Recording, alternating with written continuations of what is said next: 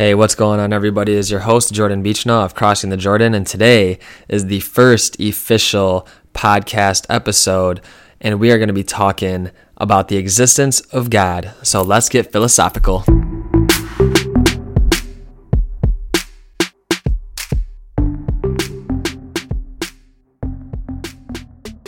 All right, so let's get right into it because I have a lot of notes, but I'm going to make this an efficient and effective podcast for everybody. So just to give you an overview of what to expect in this podcast episode on the existence of God. First, I want to break down some barriers or presuppositions that we typically bring to the table when talking about the existence of God. Then we're going to dive into reason and logic, and it's a very philosophical question. We're going to talk about morals and the problems of evil. We're going to talk about false views of God.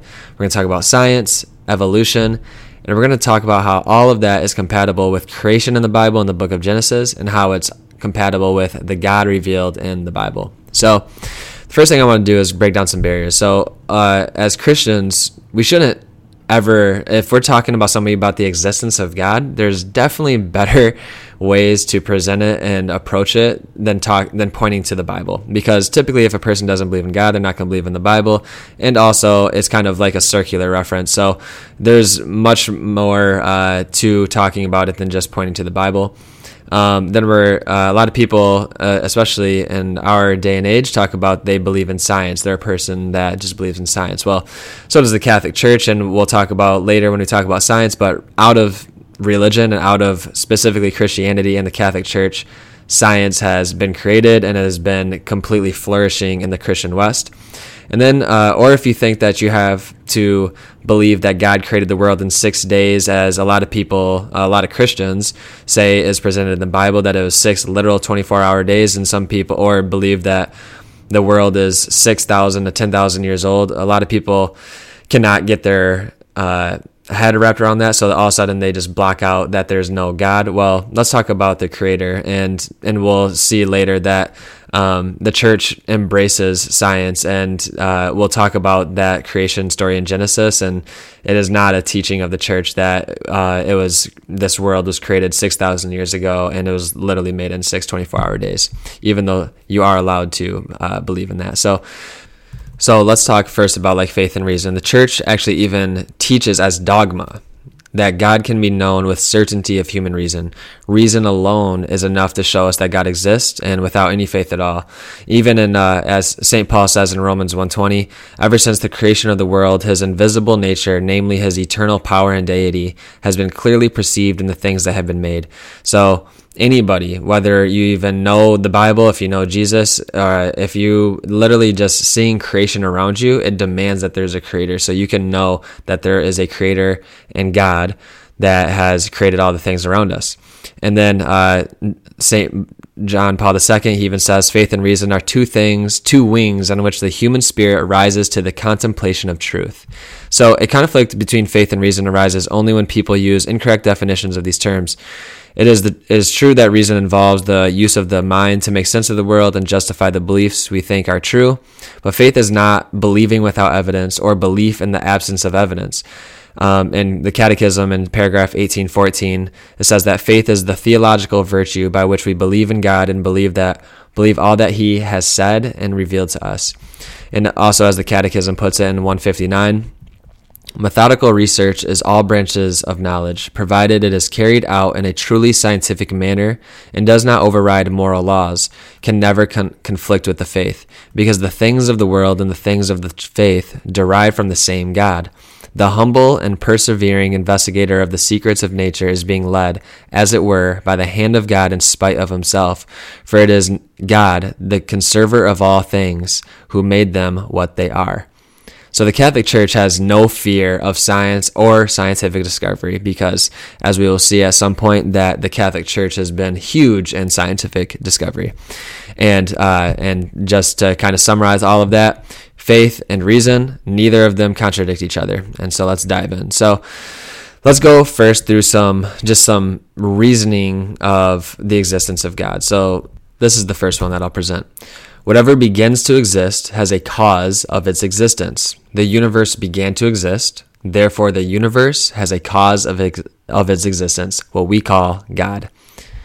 So nothing can begin to exist without a cause, and since the universe began to exist, even scientists say that there's an age limit to it, that most scientists say that it's about 13.7 billion years ago. So time and space and the universe around us that we observe had a beginning. Even scientists say that. So if it had a beginning, then therefore there was something that caused it. Well, you cannot have an infinite amount of causes. At some point, there has to be an uncaused cause. What I mean by that is that at some point, something had to make the original cause out of nothing. So God created out of absolutely nothing. Out of his infinite being, he created this entire universe. So the cause of the universe cannot be some impersonal force, because prior to the creation of the universe, there was only a timeless, spaceless, unchangeable state of affairs. An eternal, impersonal force would blindly generate an effect for all eternity. But since the universe is not eternal, it follows that a personal being chose to create a finite universe, and the universe was not the product of an eternal, impersonal force. So if God created the universe, and the universe is finite, meaning it has an end and a beginning, then God cannot have arranged eternally pre-existing matter in order to make the universe. He must instead have brought the universe into being from nothing through an act of his will. Only things that began to exist need a cause. If something doesn't have to exist, then we need an explanation for why it does exist.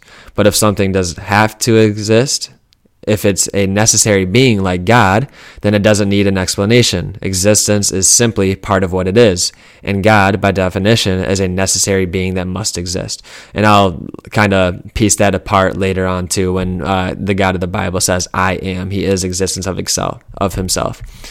So, and God requires no cause for his existence, but the universe coming to being from nothing does require an uncaused cause, or God, to explain why it exists. Since the cause of the universe is responsible for the existence of space and time, it must also be immune to the restrictions of space and time, that is, be immaterial and eternal, God.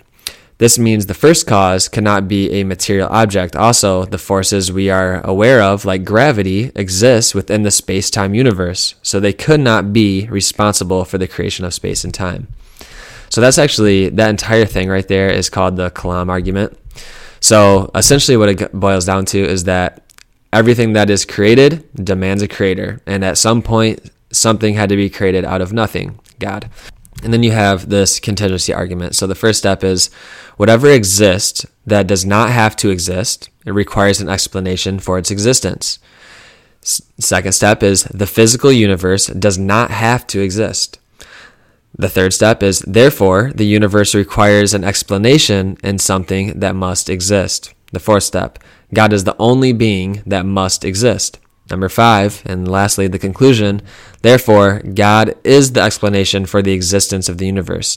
So, to sum that up, there must be an ultimate explanation, one that doesn't depend on anything else, and thus none that explains everything else. So, the classical response of religious philosophy is that no contingency can be explained satisfactorily by appealing endlessly to other contingencies.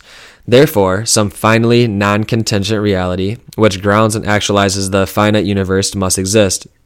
And so this uncaused cause, this reality, is whose very nature is just to be. He is existence. That is what we call as religious people God.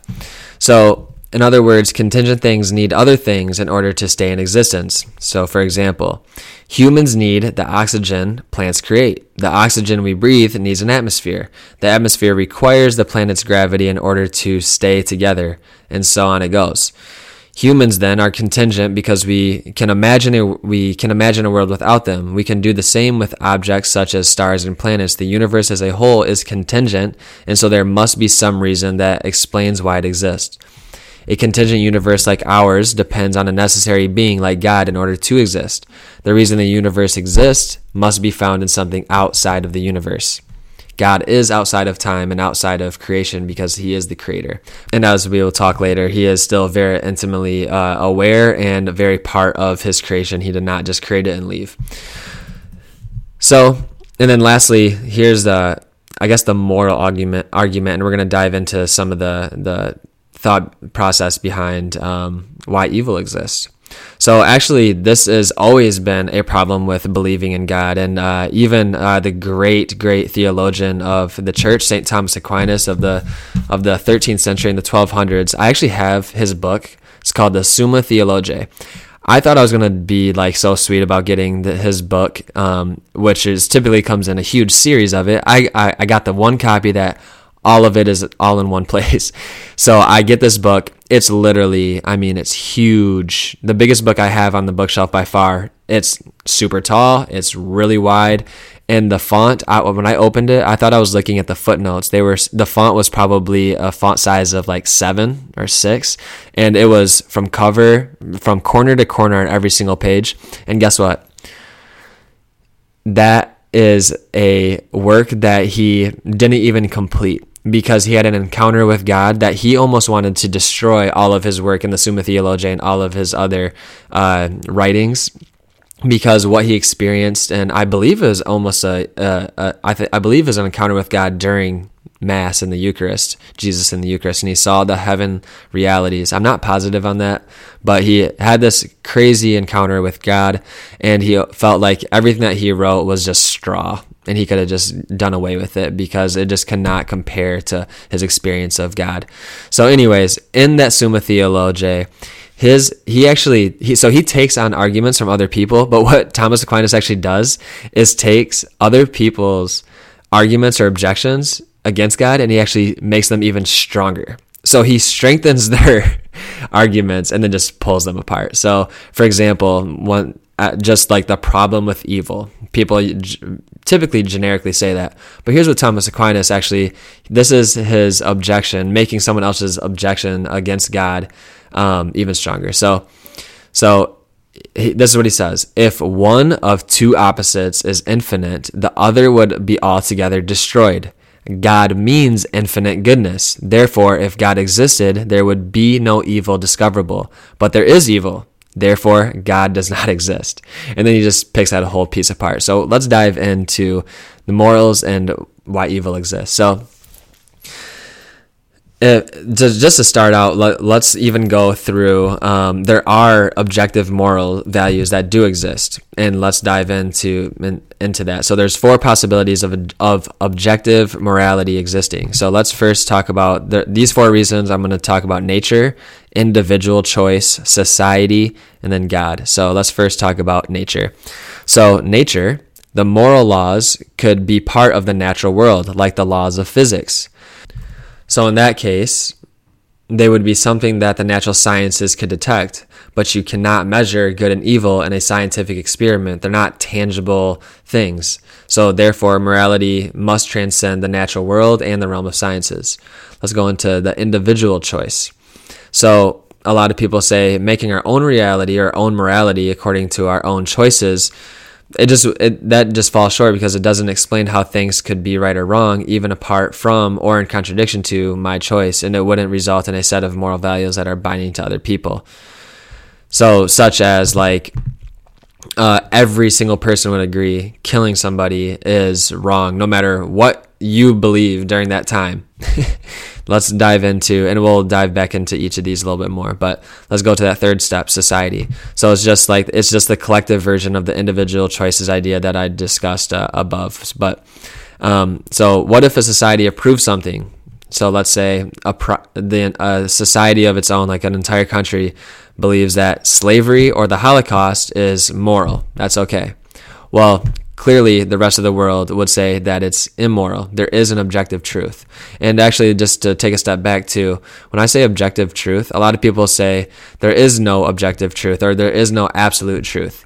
But that argument is self-refuting, because as you say there is no absolute truth, you are therefore saying that the absolute truth is that there is no absolute truth. So it's self-refuting, but there is an absolute truth. So, and then just this fourth step is God. So there are some scientists who say about God is that a command only makes sense when there are 2 minds involved, one giving the command and one receiving it. So if an objective moral law is indeed a command that we receive, there then there must be an objective, personal, moral commander beyond nature, the individual, and society, the three things that we mentioned above. So God is a perfectly good, transcendent lawgiver. He is the only thing that we can logically point to as a basis for saying that some things are just right or wrong. So then God must exist in order for the concept of a good person to be coherent, or for morals in general to be objective. Example, why the statement, "it is always wrong to torture children," is always true.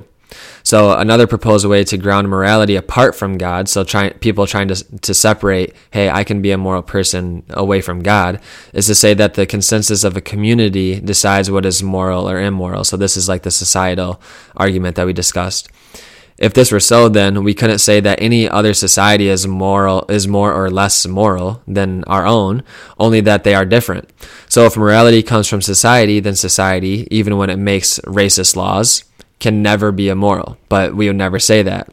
Slavery and any injustice done to human beings are always wrong. So even like people say now, like how that has changed, like even in our own country, the views of slavery have changed, but that doesn't change the objective. It actually shows exactly what the argument we're saying is because morality doesn't say that it is something, it says that it should be this way. And right now we're saying that we are moving away from something that it shouldn't be and moving closer to an objective truth of being morality that, hey, slavery is never okay. And then moral truths aren't descriptive truths like the law of gravity. So gravity basically says exactly what will happen. So prescriptive truths are truths that say what should happen or what moral beings should do in a given circumstance. The law of gravity says that all things being equal, an object pushed over a cliff will fall and hit the ground below. But the law of morality says that one should not push grandma over the cliff in order to kill her. I would agree with that. I love you, grandma. Since laws of nature cannot be disobeyed, if you jump off a cliff, gravity will take over no matter what you think of it. And moral laws can be disobeyed. It follows that morality is not a mere law of nature. And then there's this argument that one can be a good person without believing in God, and that is true. So one can be a good person without believing in God, but without God, goodness itself loses its meaning. Said differently, if God did not exist, well, then that infinite, transcendent moral law that he instituted from his eternal goodness, we wouldn't even know what's good and what's bad, because there is an objective good, and everybody sees that evil is actually a lack of good. And we're going to dive a little bit more into that now. So only really within a moral framework that the sufferings of this life can even have any meaning. So, and we'll talk about that when I talk about Jesus and just suffering in general, and what suffering really means in this life. So let's talk about the moral evil. So moral evil is defined as privations of the good and represent a defect in the one who is causing the moral evil. So evil can best be described as an unwarranted suffering, or a state of affairs that is not supposed to be. So, but this also implies that, just we were referring to earlier, is that we're even referencing that there is some things that are supposed to be. So it's a notion that does not make sense in an accidental atheistic universe, but does make sense in a universe created by God. And then I just really quick too, some people argue that religion is the number one source of like violence or wars. And I actually used to say that all the time when I was in junior high and high school. And that's just not true. There was a ton of violence, and there has been like caused differences. But religion, that gets a bad rap, but religion, for one, it's used in the Bible. So for a lot of my brothers and sisters to say they follow Jesus, but they're not religious. I shared that video once before too on YouTube. I was like, yeah, I love Jesus, I love the Bible, but I'm not religious. Religion, St. Paul talks about what a good religion is, and throughout the letters and the epistles, it's talked to about what a true good religion is, and it's talking about taking care of the widows, looking after the sick and the homeless, and all of these things. So, but religion literally means like binding people together on a common belief. So, and especially the God of Christianity, it's literally all love and just unity. That's what Jesus calls us for. Now, there have been divisions because, one, we're still sinful, fallen people, and we're broken, and we cause divisions. And we also want to protect what we know is to be true. So that is not a rationalization of it by any means, but those are the realities of it. But let's just address this. So number one source of violence. Wrong. So wars of religion account for less than 5% of all the wars religions. And that's still, even if religion, if you were to look at organized religions, and even if that was true, let's say that was true, religion is the number one source of all violence and murders and all these things and horrible things that have gone on. Let's even say that was true. That still doesn't say that there's not a God, because we could say the same thing for atheism. So Joseph Stalin, he ruled over an atheistic regime that killed tens of millions of people. Well, as people that believe in God, that wouldn't be fair to be like, yep, see, there is a God, because, or atheism isn't true because Joseph Stalin, who is atheist, killed 10 million people. So what was an enormous crime against humanity then, but we can't conclude from it that atheism is false, and so there must be a God. So likewise, we can't take crimes committed in God's name as proof that he doesn't exist. So, and then there's even sayings that, religious people are so caught up in the next life or heaven that they don't even care for people on earth. Well, out of the Catholic Church, it was the Catholics who founded and flourished schools, hospitals, charities, orphanages, and all of that, the like. Western civilization has been basically built from Catholicism, because it was the mission of restoring humanity that Jesus came to save. God literally became flesh. He provided us and gave us human dignity, and we saw that, so we were helping our brothers and sisters all around us. So you won't see that anywhere like in the Catholic Church. So, and we'll talk more about this, but a lot of people say the problem with evil as well, and I'll talk about this in my episode with Jesus.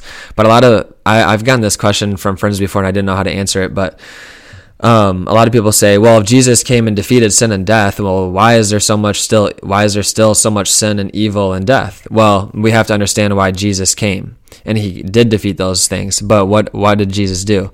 So Jesus came and defeated sin and death. That sin and death actually happened. So he entered into our human limitations and into our sin, and even on to the most excruciating and humiliating death for us, given that those are still realities of this world, because God is a God of love. So and this is another argument of the arguments against hell. If God is love, why is there hell? Well, one, God did not create hell. Hell is the absence of God. It's eternal separation from God. But why would that exist if we say that there is a God that is love himself? So, well, let's talk about that. What is love? Love is willing the good of another, or giving yourself. It's an action. Love isn't, sometimes it is a feeling. Like if we start falling in love with somebody, originally that is a feeling. But over time, if love was just a feeling, then we would just be out. We would literally never be able to commit ourselves to any given thing or given person. But love is an action, and that is expressed. The greatest image of love, I'm looking at it right now, is Jesus on the crucifix for us. That is the greatest image of love that you'll ever see. That is not a passive act. That is an intentional act to come and save somebody else. He'll do anything and came for you. But anyway, so love is willing the good of another. So literally you cannot have love if you're by yourself or if you're in complete possession. So if God just possessed us, right? So he just created us for his own being and he just possessed us. Well, then there is no love because there is no giving. Love is self-sacrifice, self-giving completely to one another. And God, out of his infinite love, has created you out of his infinite love for you. So he can't force us to love, because then he wouldn't be perfectly loving, and thus he would not be God. It'd be contradicting himself. So he gave us a complete free will. He gave us reasons and intellect and our own rational being. So in creation, in Genesis, it says that we are made in God's image and likeness. Well, God, he does not have a body. Jesus did when he came in the flesh, but like God did, from creation and from all eternity, he did not have a body, right? He's not saying in the book of Genesis and creation that God had a body and we look just like him. So what being made in God's image and likenesses mean is that we are made to be rational creatures. We have rational abilities. We can resemble God in that immaterial way, such as having the possibility of choosing to love and to be just. And God does not choose to be love or to be just. He is perfect love and goodness and justice. So just to back up a little bit. So when we said earlier, if there is creation, these things that are moving and there's these changes that happen, well, what the creator then must have been an unmovable, unchangeable being. And actually scripture backs that up too. God says that he does not change in the book of Malachi. And in the New Testament as well, he says that he is not a God of differences or he does not change.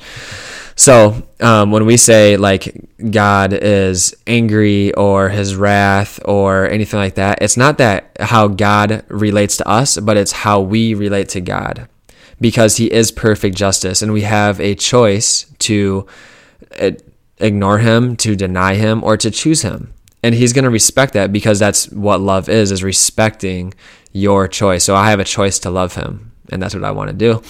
But we also have a choice, and he's given us free will to deny him. And so, and out of his perfect justice, therefore, we can have, he's going to respect that decision. He's going to respect our choice, but his mercy is also perfect as well. And that's something we cannot fathom. We cannot read the human heart like God does. Anyways, I'm getting into something else that is saved for another topic, but really, so God is love, but why is there a hell? So if we threw out the doctrine of hell, we would also have to throw out one of two other beliefs. Humans have free will, or God is love, because he cannot contradict himself, and he has perfect justice, and he will allow us to choose for ourselves. So because he wants us to love him back. So and really God created man and woman in his image and likeness, pure beings, to have fellowship with him in the book of Genesis. And what did we do? We tried to be like God without God. That's what our first parents tried to do. They tried to have infinite wisdom and knowledge without having God. And that's what we continue to do today in this world. All right, so let's jump into other views of God, of who God is or what God is. So there's three things that are outside of the Judean Christian religion that believe in one God, one creator. So there's a belief of polytheism, so belief in many gods. So this is very ancient. So a lot of ancient followers of Greek or Roman mythology were examples of polytheists, but not all Greeks and Romans believed in many gods. So actually we talk about in school Plato and Aristotle. So Plato was 427 BC, Aristotle learned from Plato, and that was in 384 to 322 BC. And they both believed in a supreme being, or God, who created all of reality. Aristotle said in his Metaphysics that gods like Zeus were myths, but the true God is a living being, eternal, most good, so that life and duration, continuous and eternal, belong to God. For this is God. So the orderly behavior of the universe according to fixed natural laws is evidence for monotheism. And then there's this second view of God, pantheism, which is every element of the universe is divine, and the divine is equally present in everything. God may be a personal being who comprises the universe, or he may be an impersonal force that fills up the universe. But whatever God is not a creator who exists apart from the universe. So, but that fails, and we'll logically explain that now. So the universe could have failed to exist and actually did begin to exist from nothing in the finite past. Therefore, the universe's existence must be explained by a being who is eternal and exists independently of the universe, since it brought the universe into being, what we know to be the traditional God of monotheism. Monotheism, by the way, when I said that before, that is what we believe in, one God. That's what Jews, Muslims, and Christians believe, one God. And then there's this thought of deism. So the thought that God no longer interacts with the world. He created it all. He just created it and left it. And actually some of our founding fathers in this country were deists. So like the founding father, Thomas Jefferson, he was a deist.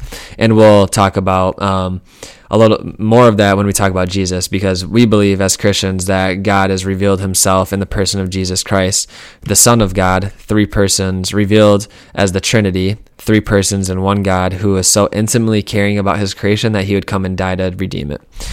So let's talk about science now. All right, so let's first talk about science.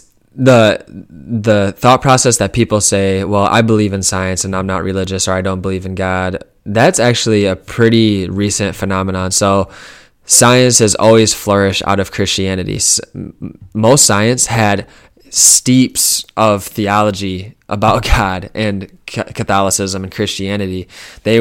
Almost all scientists in the past were super devout religious. However, that has changed, and now people has basically taken science as a new religion. So, however, like I mentioned, science came out of religious belief because we believe that God created the world around us and therefore has this right order, which we have found in the scientific method and just how the laws of nature, like there's a cause and effect, and that effect isn't a huge surprise to us because we've just seen the observations. We've seen the seasons around us. Everything is just in this natural flow. It's in this liturgy, almost like the Mass, right? And our liturgical calendar, we go with nature, and that's what the Jews did. Anyways, that's another topic. But so the reason science has like kind of came out of religion is because we wanted to look and discover more of God's creation, because then that discovers more truths about who God is, right? And I love this quote by C.S. Lewis. It says, and this is talking about how we basically treat God when we're talking about science. It says, we treat God as the policeman in the story treated the suspect. Whatever he does will be used in evidence against him. So it's like God is in a tough situation with all of us, trying to just disprove him any way that we can. So so let's first kind of debunk the thought that the Catholic Church is against science. So an actual historian, J.L. Heilbronn, said that the Roman Catholic Church gave more financial and social support to the study of astronomy for over 6 centuries, and they're specifically talking about the Middle Ages or the Dark Ages. For over 6 centuries, from the recovery of ancient learning during the late Middle Ages into the Enlightenment, than any other and probably all other institutions. And actually in the 1200s, the Catholic Church gave rise to the institution that became the primary source for knowledge in our modern world, which was the university. Guess what that came out of? The Catholic Church. Beginning in Paris and Bologna, the universities supported scholars like St. Thomas Aquinas, who developed a synthesis of classical Greco-Roman knowledge and Christian theology. Within a few centuries, more than 50 universities sprang up throughout Europe, providing hundreds of thousands of students with an unprecedented access to knowledge about science and history. So if we're trying to hide science, boy, we just did a horrible job at that by supporting the very thing that was producing all of this brilliant work of science. We embrace science. So let's talk about what some Catholics have done for science. So Albert the Great, he's a medieval saint. He is actually the patron saint of natural science because of his diligence in cataloging all of the known scientific discoveries of his time. And then in the 13th century, Franciscan friar Roger Bacon emphasized the importance of experiments in science and helped gather research about light and optics, which was later advanced in the same century by the Archbishop of Canterbury, John Peckham. And then in 1543, Nicholas Copernicus, who held a degree in Catholic canon law, became the first person to advance a comprehensive description of the heliocentric universe, so putting the sun in the middle and the earth revolving around it. The 17th century Bishop Nicholas Steno was one of the founders of modern geology and provided many valuable insights into stratigraphy, which is the study of rock layers. And then in 1740, the Scottish Benedictine monk Andrew Gordon became the first person to build an electronic motor. And the 19th century Augustinian friar, this is going to be the 19th century Augustinian friar Gregor Mendel's his experiment with pea plants resulted in what are now known as the Mendelian laws of inheritance, and Mendel himself is considered one of the founders of the science of genetics. And then, this is one of my favorite ones because I feel like nobody knows this. Everybody that talks about science, they're like, Big Bang, this happened. Do you even know where the Big Bang came from? Guess what? In the 20th century, in 1933, well, it was actually in 1931, but it was actually from a Belgian priest. His name is Georges Lemaitre, and he developed the Big Bang Theory. He's actually even titled Father of the Big Bang Theory, and you can just Google it. Type in, who created the Big Bang Theory? It's going to say Belgian priest, Georges Lemaitre. So, and actually he was friends, I don't know if he was friends, but it seemed like he interacted with him a lot, was Albert Einstein. So one day in 1931, he concluded that Einstein's new theory of gravity, called general relativity, would cause a static eternal universe to collapse into nothingness. So since Einstein's theory was sound, this means only one thing. The universe was not static, but growing, and had a beginning in the finite past. So this idea of a universe that continues to expand. So therefore, this Big Bang, right? So who caused that Big Bang? God did. So Father Lemaitre and Einstein even discussed the cosmic consequences of the theory while walking around the campus one day. So Einstein was actually pretty skeptical at first about this, but then 2 years later, in 1933, he even said that Father Lemaitre's theory of an expanding universe was one of the most beautiful theories he had ever heard. And this theory was really evidence for the expansion of space, as well as time, matter, and energy from an infinitely dense point called the singularity. So according to renowned Tufts University cosmologist Alexander Vilenkin, he says that all the evidence we have says that the universe had a beginning. Who created that? God did. So the data we observe is that the universe, which includes all of space, time, matter, and energy, began to exist, and that it came into existence from an uncaused cause that transcends space and time, or what we call God. So, and then let's talk about just what the Catechism talks about science. So this is from paragraph 283. So I guess to start out, the contribution made by the physical sciences to examining these questions is stressed by the Catechism, which states, the question about the origins of the world and of man has been the object of many scientific studies, which have splendidly enriched our knowledge of the age and dimensions of the cosmos, the development of life forms, and the appearance of man. These discoveries invite us to even greater admiration for the greatness of the Creator, prompting us to give him thanks for all his works and for the understanding and wisdom he gives to scholars and researchers. So the Catholic Church embracing science. And actually, the Catechism still teaches that all of us as Catholics should weigh the evidence for the universe's age by examining biblical and scientific evidence. So in the Catechism, paragraph 159 says, though faith is above reason, there can never be any real discrepancy between faith and reason, since the same God who reveals mysteries and infuses faith has bestowed the light of reason on the human mind. God cannot deny himself, nor can truth ever contradict truth. So before we dive into just science, but let's talk about just the downfalls, the shortfalls of science. So first off, a lot of people, like I was explaining earlier, that they say that there are no absolutes, but that's a self-refuting argument. And so is saying that you're a rationalist, because in order to be a rationalist, you have to start with faith to believe in your rationalism, right? So faith and reason. You cannot have complete, reason can only take you so far, right? But you have to believe in that reasoning, which is faith. So, and then another shortfall is science restricts itself to searching for natural explanations of observed phenomena. Science can show us only the universe's dimensions. It cannot reveal any meaning or lack of meaning inherent in those dimensions. Since the question of God is philosophical in nature, scientists who investigate it are no more qualified than any other educated layman. And actually, science relies on philosophy in order to know what science actually even is, how science works, and what counts as science. It is philosophy that helps distinguish the legitimate sciences of astronomy and chemistry from the pseudosciences of astrology and alchemy. Scientists also rely on the philosophical assumption that the world operates under scientific laws that are the same across the universe and are the same yesterday and tomorrow. There is no experiment that can validate these philosophical assumptions. Also, since modern science is restricted to the search of natural explanations that can be tested, it must be neutral on the question of whether God exists. All right, and then there's an evolutionary biologist and atheist, Stephen Jay Gould. He even says, this is his quote, "To say it for all my colleagues and for the umpteenth million time, science simply cannot, by its legitimate methods, adjudicate the issue of God's possible superintendence of nature. We neither affirm nor deny it. We simply can't comment on it as scientists."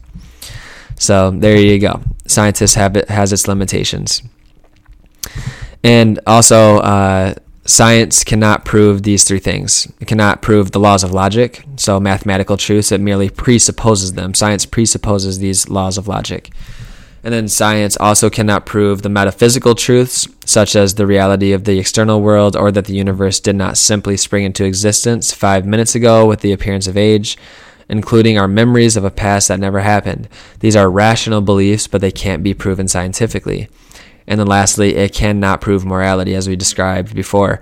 Science can't show that we have a duty to help a starving child or that Nazi concentration camps are evil. Good and evil are not material entities that can be measured in a laboratory.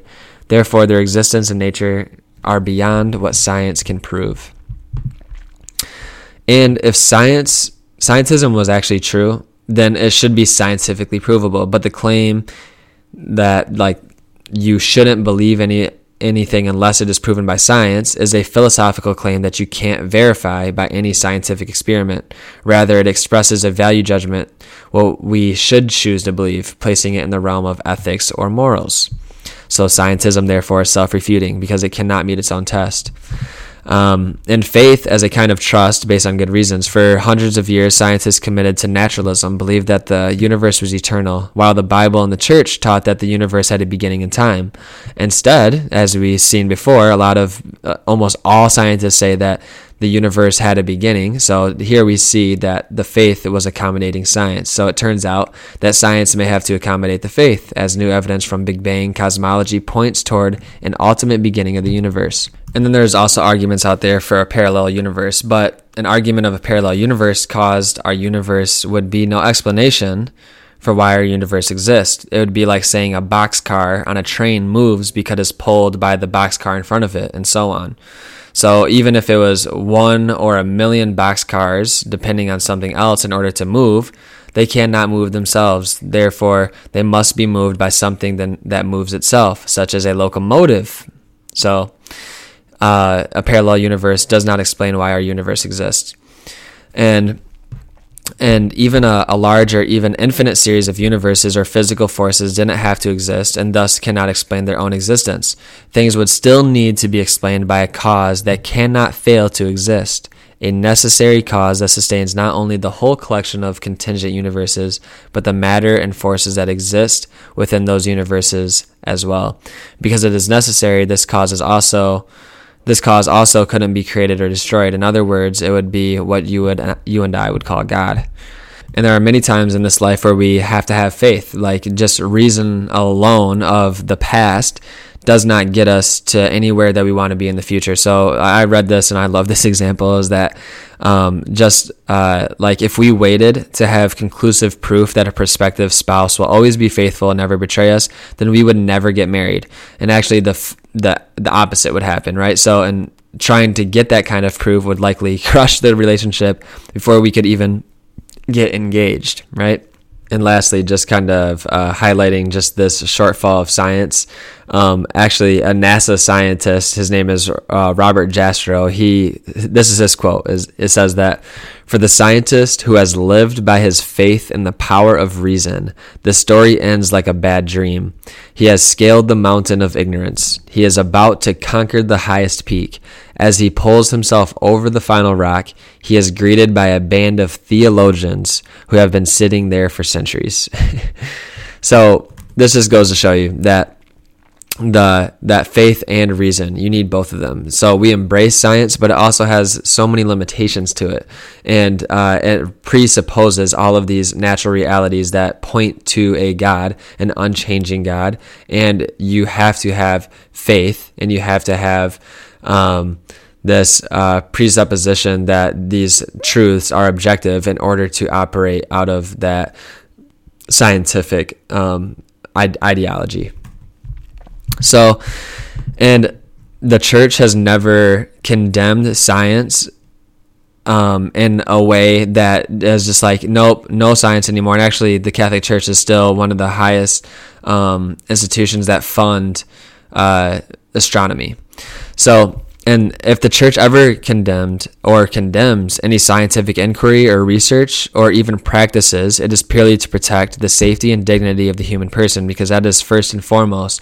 Science should never, ever overwrite the laws of morality. And especially, we believe in a God that believes that he came in the flesh to give complete dignity and freedom to the human being, and our bodies are also going to be resurrected with us in Jesus' second coming. But so such as like anything that the church has condemned is to protect the safety and dignity of the human person. So just a few examples of those is in vitro fertilization. So why? It is because it's basically producing babies as a manufacturing system. It takes the unitive aspect out of a marriage. And it also condemns not just stem cell research, but embryonic stem cell research. Why? Is because Catholics, well, one, we understand it's super important to heal the sick, right? So Jesus told us that go heal the sick, and he even said that we're going to do greater things than he did. Well, out of the Catholic Church became hospitals and orphanages and all of these things to provide a better life for the human person, right? But so embryonic stem cell research, it's not moral because it takes away the dignity of the human being. So, so embryonic stem cell research, it literally destroys human embryos to harvest their cells so that the scientific community can have they can do their research on it. And actually, out of embryonic stem cell research, nothing has been accomplished. Actually, the stem cell research that has, been helpful for diseases and all these different ailments that a human person might have in this life is from stem cell research from adults. And actually, the Vatican regularly hosts a conference on how adult stem cells, which are obtained from sources such as the umbilical cord, can be used to treat hundreds of different diseases. So it's not anti-science. It's just that human welfare is more important than scientific progress.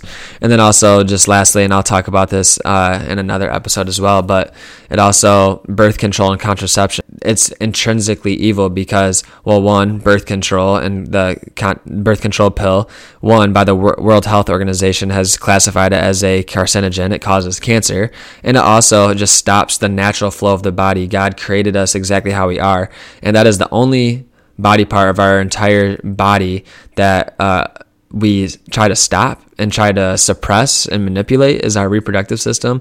And then also it just leads to all of us using our bodies, and as opposed to it being a self-giving and to be open to life. Now we're like, that is our end game. That is our fulfillment, is just that sex. So that's what we're just using each other and using our bodies, and we're not opening ourselves up to life and actually truly giving ourselves to each other. All right. So, and then to address a few things that a lot of people probably think the Bible or the church teaches is that the earth is flat. So that is not true. And even in the 5th and 6th centuries BC, most Greek scholars accepted the view that the earth was a sphere. So this explained it's a curved, and this also explained because it's curved shadow on the moon, and why a ship descends below the horizon as it goes out to sea. And even the ancient Roman historian and scientist Pliny the Elder, he wrote in AD 79 that, this is quote, "Everyone agrees that it has the most perfect figure. We always speak of the ball of the earth, and we admit it to be a globe bounded by the poles." And then there's also science historians like David Lindbergh and Ronald Numbers who even said that there was scarcely a Christian scholar of the Middle Ages who did not acknowledge the earth being a sphere and even know its approximate circumference. And a lot of people think that like the Catholic Church stopped Columbus from going over to sail over to the New World, because we thought he was going to fall off the edge of the earth. Actually, it wasn't the shape of the earth, but it was concerned about the length of the trip, because we did not know that there was a new world out there. We thought that he was going to go around the world to come on the other side of India. And then also I want to talk about the age of the earth. So there are Christians out there that believe that the creation story is literal. So 24-hour literal days that God created in 6 days. And reading from back the genealogies throughout the Bible gets us to roughly about 6,000 to 10,000 years old. And before I became Catholic too, I would even listen to this radio station, and this guy is preaching, and he even said that, see, Genesis, it's eyewitness testimony that God created the world 6,000 to 10,000 years ago on 6 24-hour literal days. And I was like, what the heck? Like, if I would have a tough time believing in that religion too, right? Because all of science disproves that.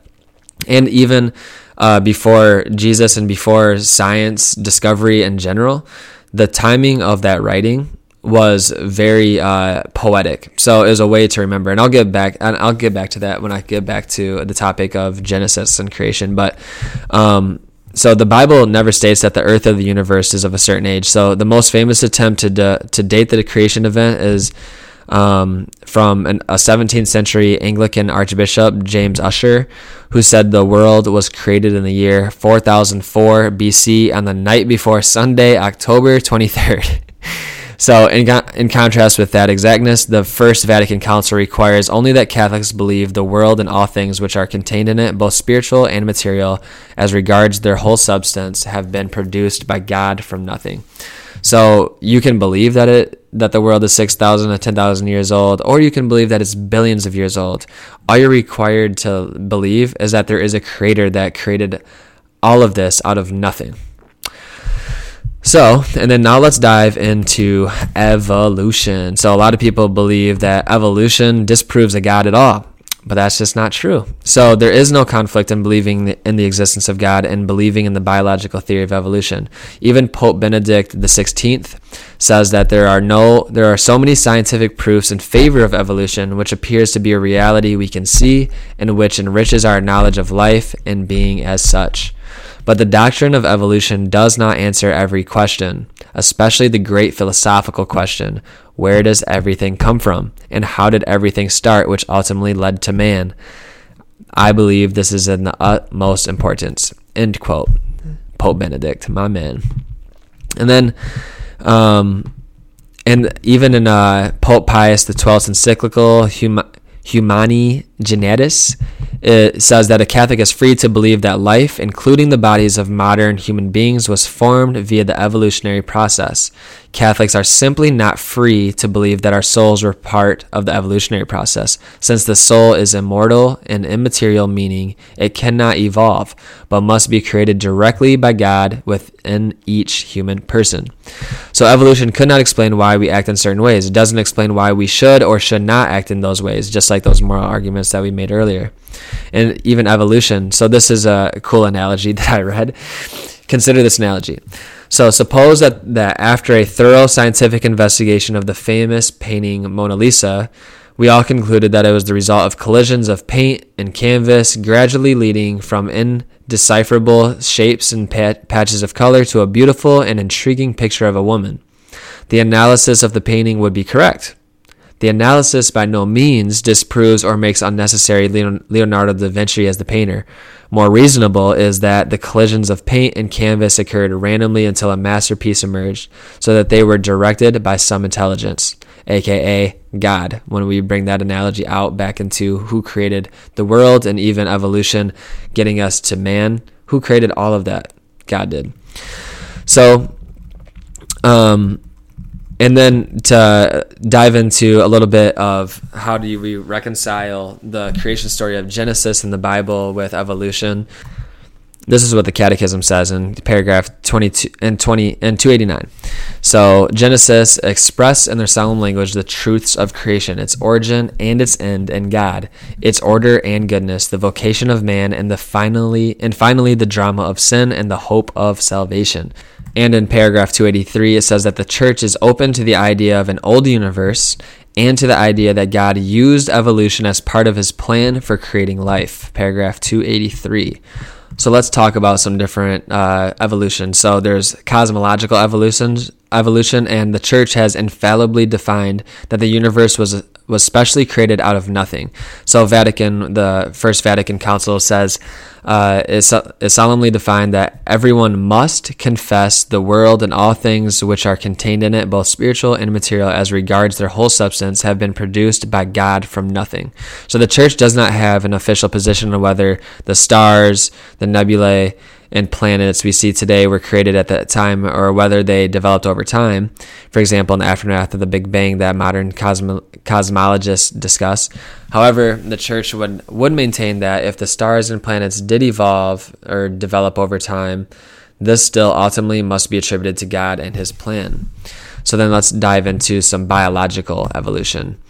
So the church does not have an official position on whether various life forms developed over the course of time. However, it says that if they did develop, then they did so under the impetus and guidance of God, and their ultimate creation must be ascribed to him.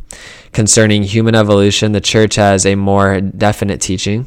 It allows for the possibility that man's body developed from previous biological forms under God's guidance, but it insists on the special creation of his soul.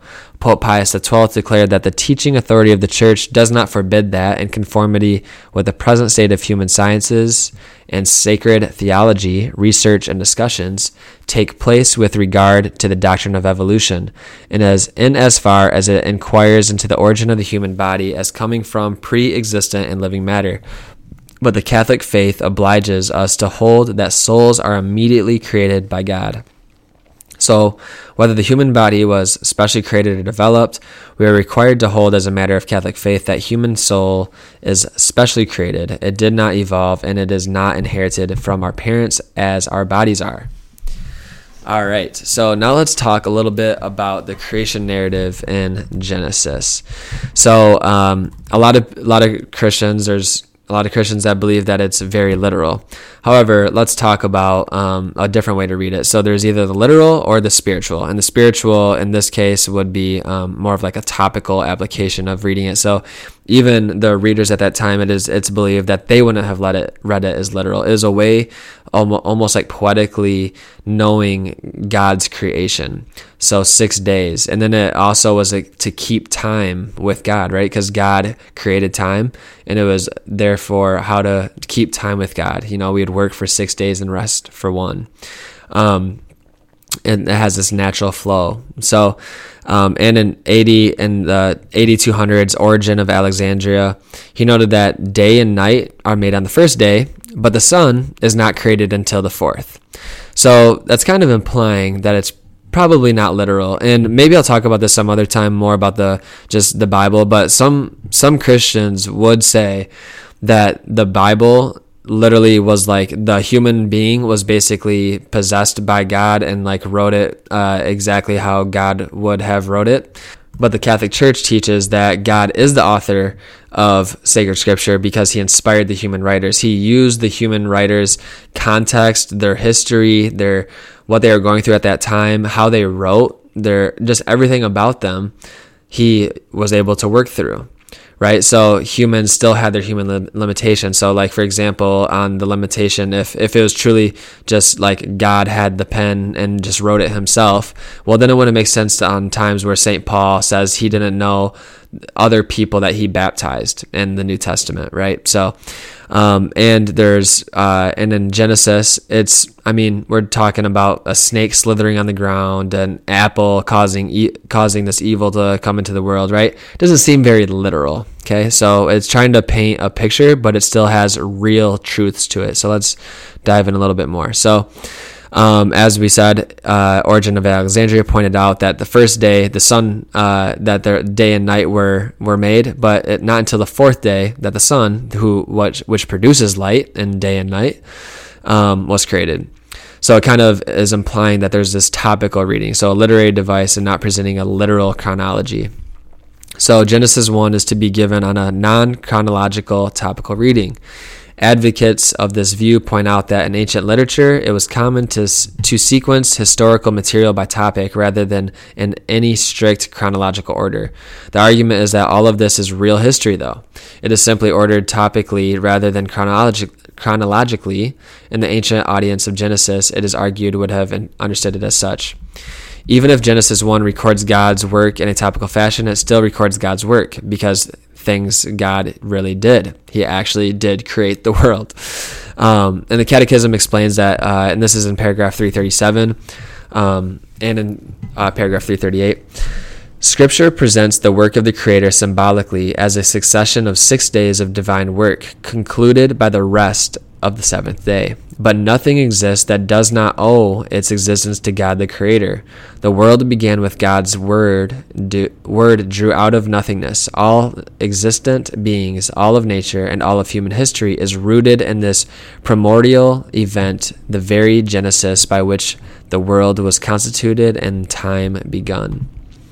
And then Cardinal Ratzinger, so we talked about Pope Benedict. This is when he was a cardinal before he became Pope. Cardinal Joseph Ratzinger says the biblical account of man's creation doesn't explain how human persons came to be, but rather what they are. It explains their inmost origin and casts light on the project that they are, and vice versa. The theory of evolution seeks to understand and describe biological developments, but in so doing, it can't explain where the project of human persons come from, nor their inner origin, nor their particular nature. To that extent, we are faced here with two complementary rather than mutually exclusive realities. And then in paragraph 390 of the Catechism, it says, the account of the fall in Genesis 3 uses figurative language but affirms a primeval event, a deed that took place at the beginning of the history of man. Revelation gives us the certainty of faith that the whole of human history is marked by the original fault freely committed by our first parents. So we did come from two people. However, how that happened, we're not exactly positive, but I was also asked by a friend before, like, why would God create that tree that was evil? Well, he didn't create anything that was evil. He has pure goodness, but he has given us all free will, right? So just to explain how evil basically entered into our world, and to reconcile that with the creation narrative and the fall narrative of Genesis, God created us human beings, but he also created the angels to have free will. He gave them free will in order to love him or to reject them. So at the time of creating man, so he gave us these souls that were perfect. The souls did not go through this evolution process if our biological bodies did. But we did have these two literal parents that we descended from, and they were made perfectly in fellowship with God. However, they had the choice to disobey God. And it wasn't like God was tempting them, like, don't eat that tree, don't eat the apple off of that tree, and then they go over there and eat the apple. No, like, they decided, as I mentioned earlier, they basically tried to become God without God. They made a decision to disobey God, right? So God did not create evil, but rather evil came from rebellion against God, both from the angels and from us as human beings. And so in even the Catholic Church, it teaches that the first 11 chapters of Genesis contain historical truths that answer these basic questions, affirming that God created everything and made humans in his image in order for them to know and adore him. But those chapters state the principal truths which are fundamental for our salvation, and also give a popular description of the origin of the human race and the chosen people. And even St. Augustine, bishop of Hippo in Africa in the 4th and 5th centuries, he had commentary on the book of Genesis that God created the world in an instant, But the 6 days in the book of Genesis were used to describe it because, according to Greek mathematicians, 6 was a perfect number representing how the world is perfect in the act of creation. The Catechism states that Scripture presents the work of the Creator symbolically as a succession of 6 days of divine work, concluded by the rest of the seventh day. And so we can see even over 1,500 years ago, we already had this understanding of Genesis being not necessarily literal, and it could have had this more metaphorical language. And as opposed to like Darwinism, evolution came up and we're like, oh, we got to explain this away in order to reconcile the two. No. Way before Darwinism's ideology came into play, people already knew that God could have created the world from an instant. It did not have to be 24 literal days. And on how the fall occurred. These were real truths expressed in a metaphorical or just a spiritual, topical way. So a Catholic is still free to either have that literal view of Genesis or another interpretation that allows for a long period of time in which life evolves from a common ancestor. So how does all of that reconcile with the God of the Bible? Well, as we explained earlier, talking about how creation came about from this unmovable, unchangeable God. So then God, and the contingent argument, God is necessary, so he cannot fail to exist. He is infinite. He's without limit. He's eternal. He's not bound to time. He's immaterial, not bound by space. He's omnipotent, all-powerful, and he's omniscient, all-knowing. And so that also reconciles because God is being or existence itself. And it, like Aquinas explains it as what they are is their essence, and the fact that they are their existence. And so God, in his case, is what he is, existence. He must exist because he is existence. And he even refers to himself in the Bible as I am in Exodus 3:14. So when he says I am, it's because he just is existence. He is existence itself. So even like asking what explains the existence of God is basically asking the same thing as what causes triangles to have 3 sides or fire to be hot. The answer is explained in the definition of the thing itself. Fire's nature is to be hot. A triangle's nature is to be 3-sided. And God's nature is to exist because he is existence itself. So if God is being, not just a being who exists without limit, then it follows that God is not limited in his power, knowledge, love, goodness, and ability to exist beyond space and time. So, my friends, God exists. There is a creator. And next week, I'm just so excited to talk about Jesus. Like, this was so philosophical, and I had so many notes, but I cannot wait to talk about Jesus next week. So I just prayed that this was fruitful for everybody and can see the realities of God, or pointing to a creator of this world. And I'm just so excited about next week to talk about Jesus, the one who has revealed God, and the God of Christianity, the Trinity, 3 persons and 1 God, who so intimately loves you that he came and died on a cross for you.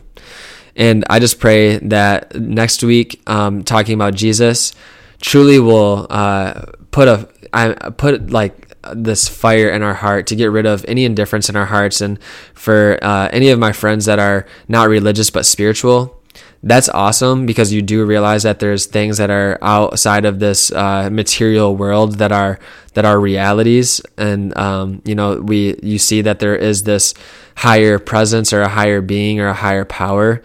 But let's talk about what spirit are we interacting with, and that is Jesus Christ that wants to reveal himself to you.